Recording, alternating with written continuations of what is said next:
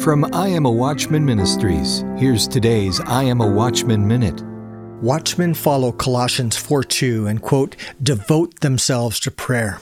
The word devote is a strong word in the original text. It means to be absolutely committed to the task and to continue without ceasing. Is that how you pray? There's a correlation between how we pray to the Lord and what we accomplish for the Lord.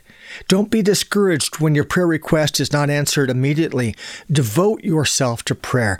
That's the mark of spiritual maturity, and that's the requisite for watchmen. Pray without ceasing.